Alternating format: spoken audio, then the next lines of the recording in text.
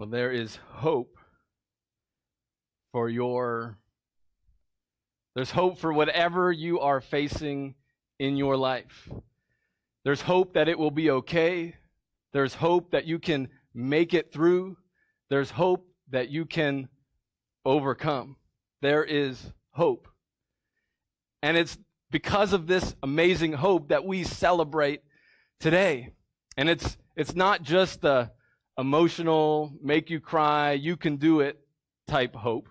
Although those videos are pretty good at doing that. It's a hope that is grounded and found in a person, the person of Jesus Christ.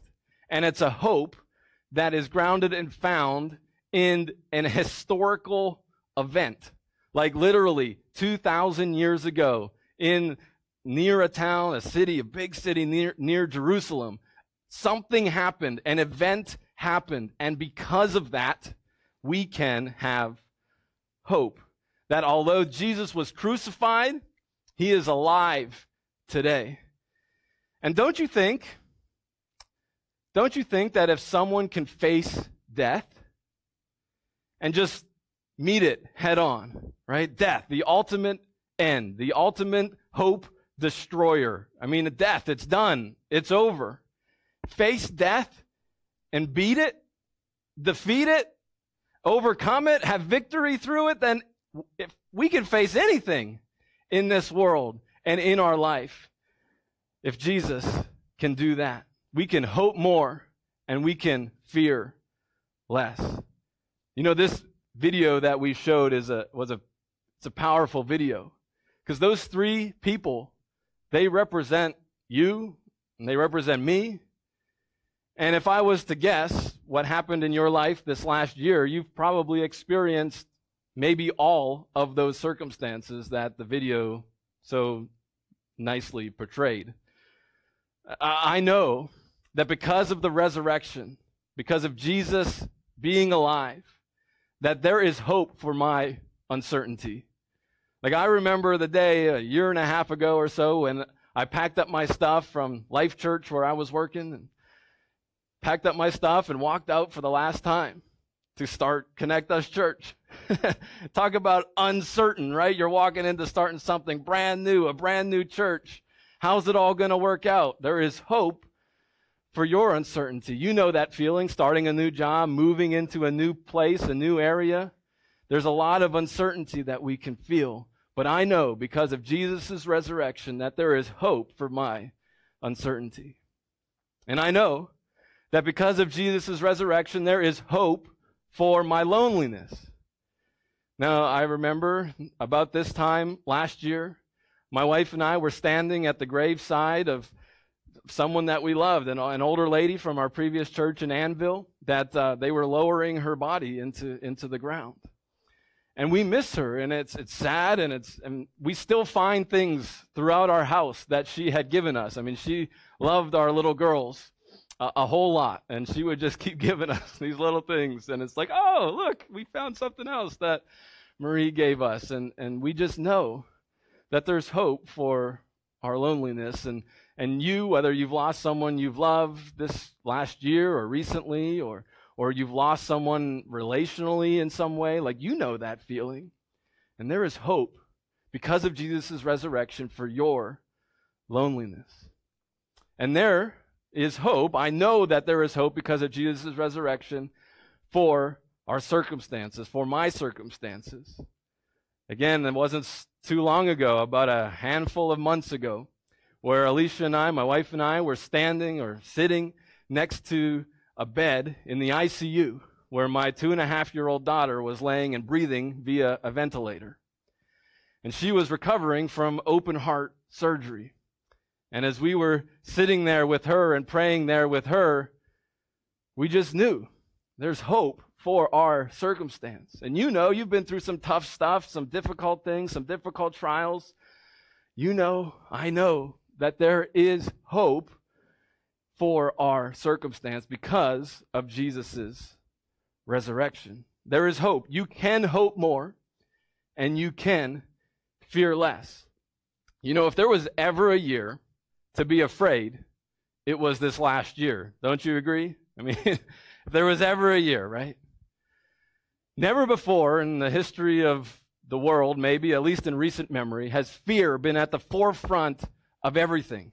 You turn on the TV, it's fear. You look at the palm of your hand when you're holding that device, there's fear. Everything is fear. And I just remember one time I was watching something and somebody came on the screen and was like trying to give a little bit of a pep talk, a little bit of a hopeful message. You know, we can get through this. We'll push through. It's really not that bad. We can do it. We can do it. And then the camera cut to somebody else, and that person was like, absolutely not. Like, if there is ever a time to be afraid, it is right now. You need to be afraid. And it was like, what a contrasting perspective. Like, it's the same thing. We're all looking at the same events, and we can look at it in so different ways. Fear is at the forefront of all of our minds. But as we're thinking about fear, obviously it's a scary thing, and we're all afraid of something if we're honest. What catches me off, I like a lot, is you see the long list of things that people are afraid of. You know, all the different phobias that are out there. Now, maybe you have some of these, or maybe we'll be diagnosing your phobia this morning. But we're going to play a little game right now, a little trivia game that I'm calling Zacadidiophobia, because, you know, all the phobias look like that anyway. And if you're wondering, that's not a real one. I just made that up, typed some random words into the keyboard. What is that fear? So here we go. Your participation is required. The first one, archibootyrophobia. Arachibootyrophobia. Is it A, the fear of peanut butter getting stuck to your mouth? Is it B, the fear of the color yellow? Or C, the fear of balloons? We got a B. We got some C's. We got an A. Can I get an A? All right. The correct answer is, drum roll, it is A, the fear of peanut butter getting stuck to the roof of your mouth. Again, if you have any of these fears, I am not making fun of you. I am just, it's a funny, interesting words, that's all. All right, number 2, anatidaephobia. Anatidaephobia. Is it A, fear of belly buttons? B, fear of being watched by a duck? Or C, fear of dining with others? A, B, or C? B? The correct answer is B, the fear of being watched by a duck. Apparently it's not a specific duck, it's just a general feeling of a duck. Again, just sharing. Last one. Linonophobia. Is it A, the fear of string? B, the fear of bathing? Or C, the fear of dancing? A, B, or C? C, we got it all right, here we go. The correct answer is A, the fear of string. Did anyone get all 3 of them correct? Oh yeah, we got 2 winners. Congratulations. You win nothing. Okay.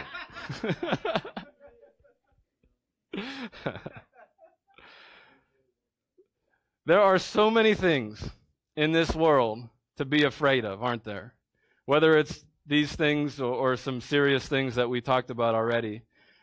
There's a lot of things to be afraid of. And the day, like the historical day, the first Easter, when Jesus rose again from the dead, that was a scary day for everyone. It was a scary day for the disciples, the people that followed Jesus most closely. And we read about this story of what happened in Jerusalem 2,000 years ago in the book of Matthew in your Bibles. And I encourage you, if you have your Bible, to turn with me to Matthew chapter 28, where we're going to read this story of what happened. 2,000 or so years ago. And if you don't have your Bible, that's quite okay. The words will be on the screen behind me. And if you would like to take a free Bible home with you today, I invite you to do that. Just stop at the New Here area on your way out, and we'll make sure you leave with a free Bible. We'd love to get that to you. And so Matthew chapter 28, here's the story of that first Easter. On that Sunday morning, that one 2,000 years ago that we're celebrating today, as the new day was dawning, Mary Magdalene and the other Mary went out to visit the tomb. And suddenly, there was a great earthquake, for an angel of the Lord came down from heaven, rolled aside the stone, and sat on it. And his face shone like lightning, and his clothing was as white as snow. And the guards shook with fear when they saw him, and they fell into a dead faint. Look, every time that someone is afraid, some place, some person is afraid in this story. So the angel spoke to the woman. "Don't be afraid," he said. "I know you're looking for Jesus who was crucified. He isn't here. He is risen from the dead, just as he said would happen." See, just as God says will happen, it will happen. See, come and see where his body is lying. And now, go quickly and tell his disciples that he has risen from the dead. And he is going ahead of you to Galilee. You will see him there. Remember what I told you. And so the women ran quickly from the tomb, and they were very frightened, but also filled with great joy. I love that little phrase. They were frightened and also filled with great joy. And they rushed to give the disciples the angel's message. And as they went, Jesus met them and greeted them. And they ran to him and grasped his feet and worshiped him. And then Jesus said to them, "Don't be afraid." It's becoming a theme, right? "Go tell my brothers to leave for Galilee, and they will see me there." See, that's the Easter story. The story of the resurrection of Jesus that changed the entire world, that changed everything. And do you know what the most often command from God in the Bible is? Like the most times God says, "Do this." You know what it is? It's not lie, do not lie, or it's not do not steal, or it's not do not murder. I mean, you think that would be an important one. It's not even a positive command like love, or love your neighbor, or love your enemy. The most command that God gives us is do not be afraid. Now, why do you think that it is true? I think because fear is our first reaction. When something happens, when an event happens, when a new thing happens, when an uncertain thing happens, when something we're not expecting happens, the first reaction we have is fear. And then we have a choice. And so usually we choose to stoke that fear, don't we? We find out all the reasons why we can be afraid and should be afraid. Maybe our mind goes to the worst possible place and say, this is happening now, but yeah, if it just continues, then like 10 years from now, it'll be this, and it'll be so bad. And we jump to all these crazy conclusions in our mind, and we just stoke the fire of fear in our life. Or maybe we get on Google and we type it out, and we try and diagnose ourselves, and we try and figure it all out, and we realize that what we're doing is just causing more fear to come into our life, and we're choosing to be fearful. But we can also choose to not be afraid.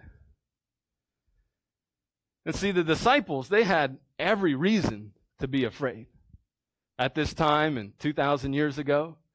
I mean, think about it. Their leader, their Messiah, the one that they followed, the one that they worshiped, the one that they thought was going to save the world, to change the world, to defeat the Romans, to bring the kingdom to the Jews, he died. Their leader, their man, their guy, he's dead. He was executed by the government. Now, if that happened to the leader, they're probably thinking, it's only a matter of time before that happens to me, to us. And they were probably also afraid that maybe this Jesus guy who they were following, maybe he wasn't all who he said he was. I mean, he said he was going to do this and do that. He said he was going to rise from the dead, whatever that means. I mean, nobody does that. But he's dead. So we must have been wrong. We must have been following the wrong God. We must have been putting our hope in the wrong person. Like, it's over. It's done with. And you know what was happening, what the disciples were doing in this moment of great fear?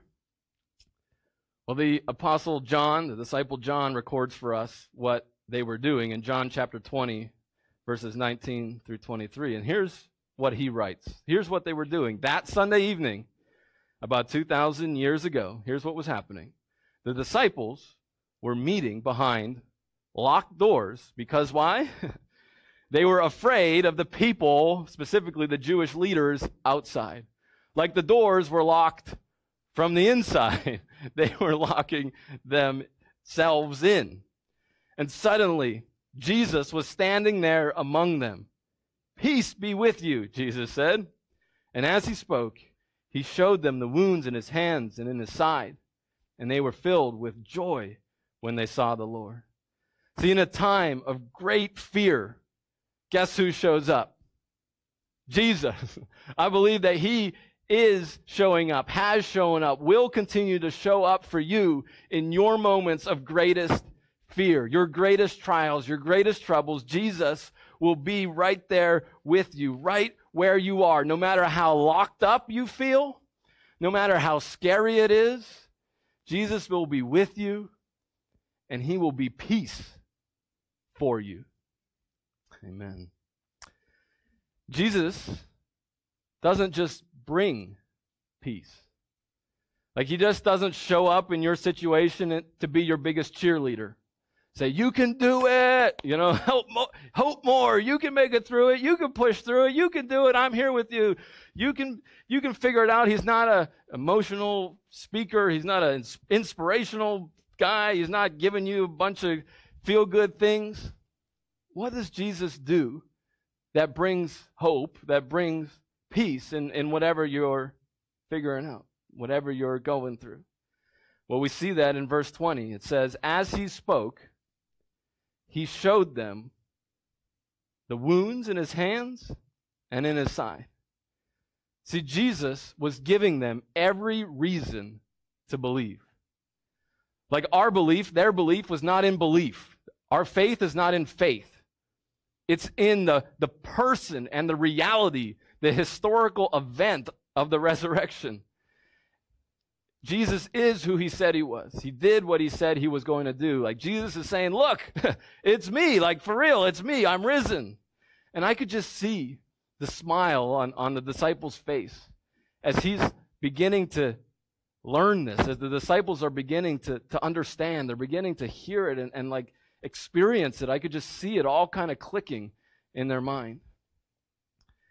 And it's this truth of who God is and what literally happened that we have the ability to hope more and to fear less. You know, it's a scary thing, right? There's a lot of fear when we are facing situations when we don't have everything that we need. When we need that next meal to come and we don't know where it's coming from. Or we need that next paycheck and we haven't had a job in months, years. There's a scary thing that happens when we're in need. But Jesus says into that situation, I am your provider. I will provide for you everything that you need. And we can face that situation without fear because of what God has promised. God has promised to provide, and he will. And you know, it's a very scary thing to feel alone. Like when you lose a loved one, when you move to a new place, when you start a new job. I mean, have you ever walked down the hallway of maybe where you live or the new place you're working, and you just walk past 1 million people and nobody even looks at you. You're like, does anyone even care I'm here? Am I here by myself? Right? That is a scary place to be. But Jesus shows up in your loneliest moments when you are by yourself, maybe locked inside of your own room because you don't want to go out there and you don't think anyone cares. Jesus shows up in that place. He walks through walls. He goes through the doors, and he sits with you in those moments. Like, you are never alone. And if you are a believer in Jesus, after he ascended into heaven and you put your faith and trust in him, he sent his Holy Spirit to permanently live inside of you. Like, God himself and the Holy Spirit lives inside of you, and you are truly, absolutely never alone. His presence is power, and it is peace. You know, it's a scary thing to face death. Again, a death of a loved one, or considering even our own death, your own death. Like, what happens after that? I mean, that's where a lot of the fears arrive. Is life over? Is it done? You know, Jesus shows us that it's not true. Jesus came back from the dead. There is life after death. And Jesus he told us that anyone who believes in him will never die. It's like, okay. So the physical body can be buried, but in that moment, like that, the body is dead, but at that moment, we are more alive than ever in the presence of heaven, in the presence of God. And the resurrection of Jesus proves this. It makes this point sure. It makes life after death something to hope for, something to look forward to. Like, you don't have to face it with fear.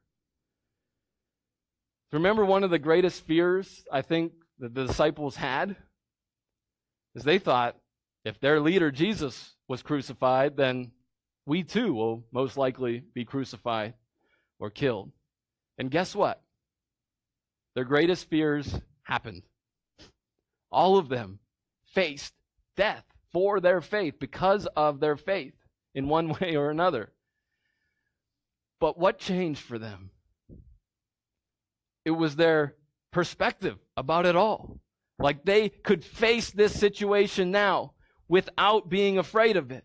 They didn't run from it. They actually embraced it. See, Jesus' resurrection is proof that everything that he said about himself, about what he was going to do, is true. And it's the central point of Christianity. It's why we're here doing this right now. And guess what? If the resurrection wasn't true, if it didn't happen, then we are just wasting our time. We might as well just pack up and go home right now, because why bother? None of this matters. None of this is true. We might as well just go home. It's that important. And Paul, the Apostle Paul, in his letter called 1 Corinthians, in chapter 15, verse 17, to be specific, tells us exactly that. Like, if it happened, it's game on. Like, everything's different. But if it didn't happen, then this is all just a waste of time. And I think that's why this point of the resurrection has been challenged by so many people, so many skeptics, and why so many people doubt that the resurrection could be a thing, because it's that important. And you know what? I get it. Like, resurrection, when's the last time you saw somebody do it, right? You probably didn't. You didn't. And so that's why there's a lot of doubt, a lot of skepticism. However, I think there's a lot of reason to believe. And let me just say, if you're one of those people that are skeptical about it all, that you're joining us today and tuning in and watching, and you've got some doubts, you've got some questions, like, I want you to know that you are so welcome here. Like, this is the best place for you to be, to explore, to ask those questions. And I'm just so thankful that you are here and watching today. Because I think if we look into it, there's a lot of evidence. And it's one of the reasons why I believe. And one of the evidence of this is this letter that I referenced earlier that the Apostle Paul wrote called 1 Corinthians. It's in your Bible. It's in our Bibles today. And what's really interesting about this letter is it was written during the first century by a guy named the Apostle Paul. Now, virtually no scholar questions if Paul actually wrote this letter, which is amazing. It's really miraculous. And what's incredible is that Paul, in this letter, written just, decades after Jesus' resurrection, it quotes something that Paul learned. Like Paul had something passed on to him in just the handful of years between the resurrection and when Paul wrote 1 Corinthians chapter 1 Corinthians. And what was passed on to him was sort of like a hymn. It was like a song, like a memorizing thing, the oral tradition kind of thing that they were passing down. And he writes that for us in 1 Corinthians chapter 15, verses 3 and 4. And he says this, he's like, "For what I received, I passed on to you as of first importance." Like, this is the thing. This is the gospel. This is the good news. This is it. Christ died for our sins according to the Scriptures, and he was buried, and he raised again on the third day according to the Scriptures. You kind of hear there's a little, you don't get it in the English, of course, but there's a little bit of a rhythm to it. There's a little bit of this is a thing that has been around since 30 AD, 30 to 36 AD, like right around the time of Jesus' resurrection. They can date this kind of back to because of Paul being able to pass this on. Like, he got it and he passed it on. It's already been around. It's really, really incredible. Another very good reason for the resurrection is that what happened to the disciples. We've talked a little bit about that already. The same ones that were locking themselves in a room because they were scared were the same exact people that were out on the streets in the temple preaching the gospel, telling people about Jesus' resurrection just a few days and weeks and months later. And these guys were arrested. They were put in jail. And then they got out of jail, and the very next day they go back to exactly where they were and were doing the exact same thing, teaching people about Jesus and the resurrection.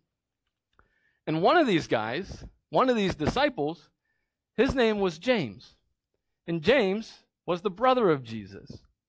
And what's interesting about James is he didn't believe that Jesus was who he said he was. He didn't believe that he was God. He didn't believe that he was the Messiah, the chosen one that was going to save Israel. He didn't believe that.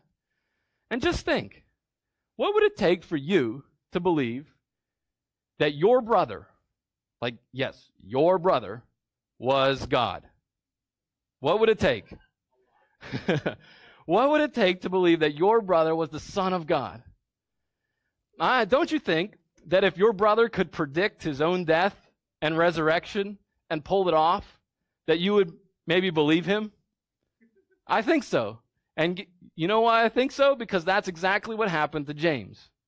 He didn't believe in his brother, but after the resurrection, when he saw his brother, everything changed. James became the pastor of the church in Jerusalem, and he even wrote a letter that we have in our Bibles today called the Book of James. But before the resurrection, he wasn't a believer.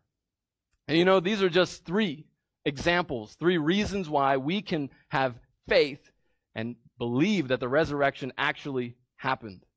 And I encourage you to look into it, to Google it, to study it, to find all the evidence that you can into it. And I think you'll be surprised at what you find. But for those of us that do believe, like we believe 2,000 years ago, Jesus did come back from the dead, he did resurrect.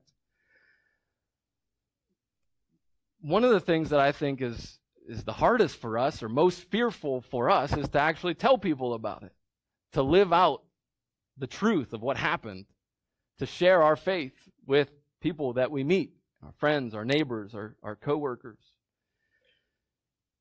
And why do you think that is? It could be for many different reasons. We might wonder how our friends would respond. We don't know, they're probably going to reject it, so I'm not going to share it anyway.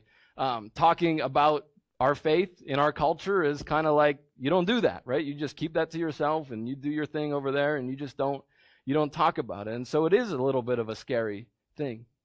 But when Jesus showed up to those disciples in that locked room, in the middle of their greatest fear, he gave them peace. He was peace.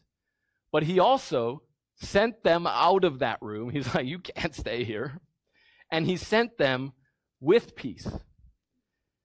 Let me show you. In John chapter 20, verse 21, he said again to him, peace be with you. As the Father has sent me, so I am sending you.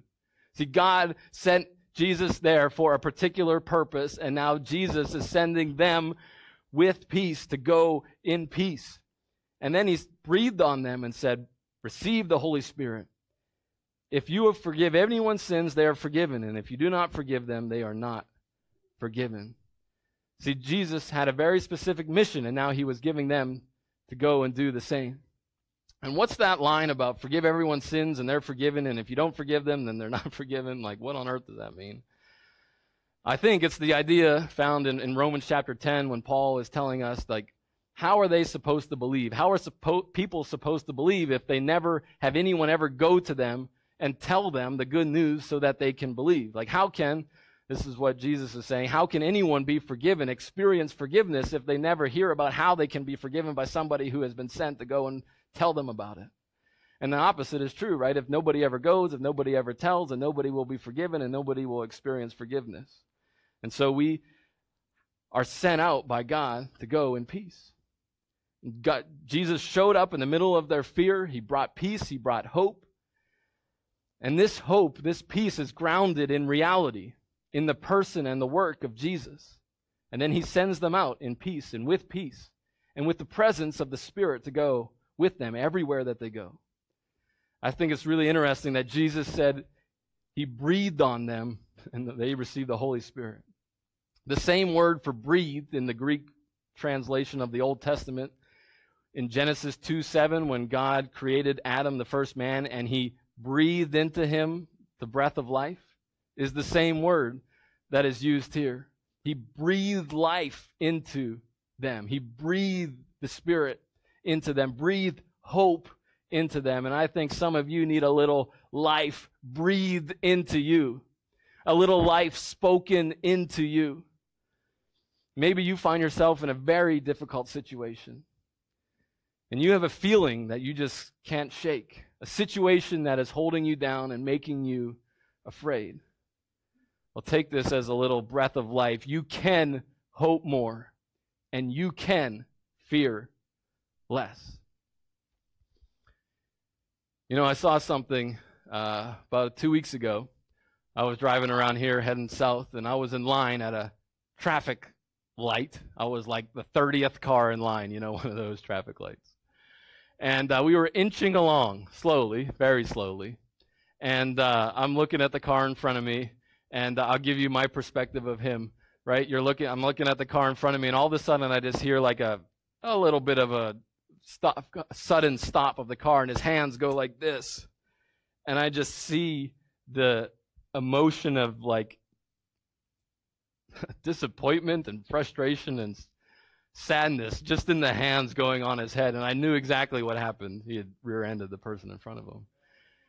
And in that moment, like, all the fear inside of me wells up, because, oh my goodness, I've got a million things to do, and I've got to like report this accident. I'm going to waste the rest of my day sitting here. Like, what are all these cars that are doing behind me going to do? Then the thought hits me, like, are these people okay? Are their cars okay? Like, is this lady in the front, is she fine? Is he fine? You know, all of these thoughts, all of these fears start to well up inside of me. And I've seen people get out of their cars in the middle of the road, and usually when that happens, it doesn't go well. You know, like, there's usually some verbal stuff that's thrown, maybe some physical things that are thrown, or maybe worse. You know, your mind goes to the worst possible places.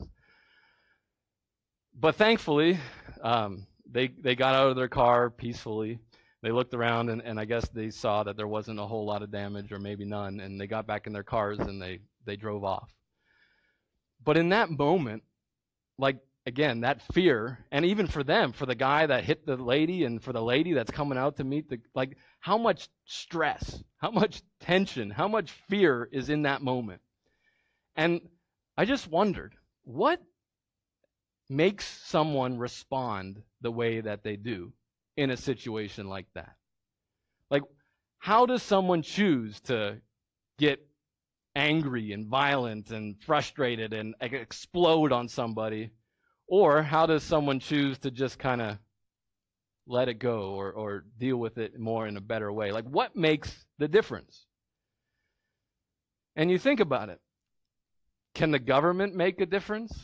Like, can they pass a law that makes you respond in a certain way when you face a situation like that? I don't think so. Can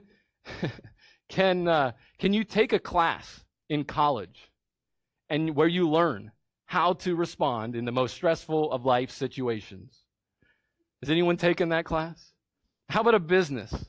Could a business make a product or develop a service that would help someone respond in love and in peace in the most stressful and tension-filled situations? I don't think so. What makes the difference in someone's heart, in someone's life?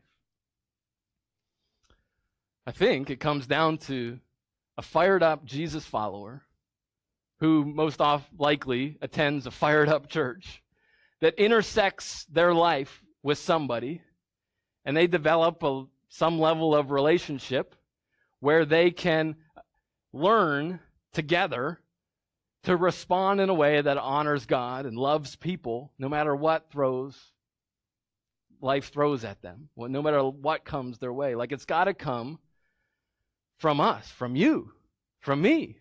Like, God has entrusted this life-changing, heart-changing, heart-transforming message to the church, to you, and to me. And that's why every single moment of our life, what we're doing here, as we leave this place, every interaction with a person, it matters.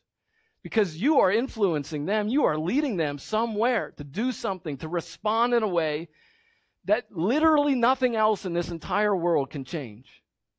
But you can. Because you know the one, the God who ultimately can and does change people's hearts, change people's lives. And God has entrusted that message to us. And so what we do matters. And instead of responding in fear in those situations, let's respond in hope, with hope. Let's tell ourselves this story over and over again and believe that no matter what we face in this life, God is with us and we can hope more.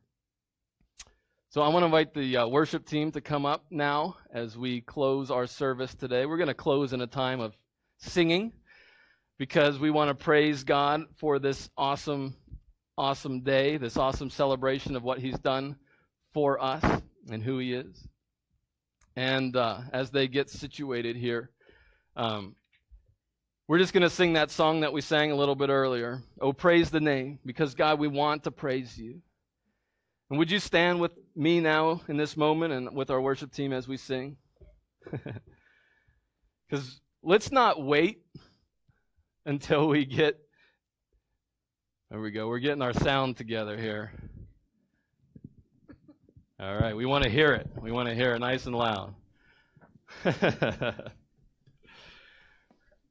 We want to praise God. And may we not wait until the circumstance that we are facing in our life gets better before we praise God, right? Let's not wait until we come out the other side and we look back and be like, oh yeah, God did get us through. Like, let's not wait until then. Let's praise God right in the middle of it, because that is where Jesus is. That's where He meets us. And ultimately, that's where the great power is. And so let's praise Jesus right now.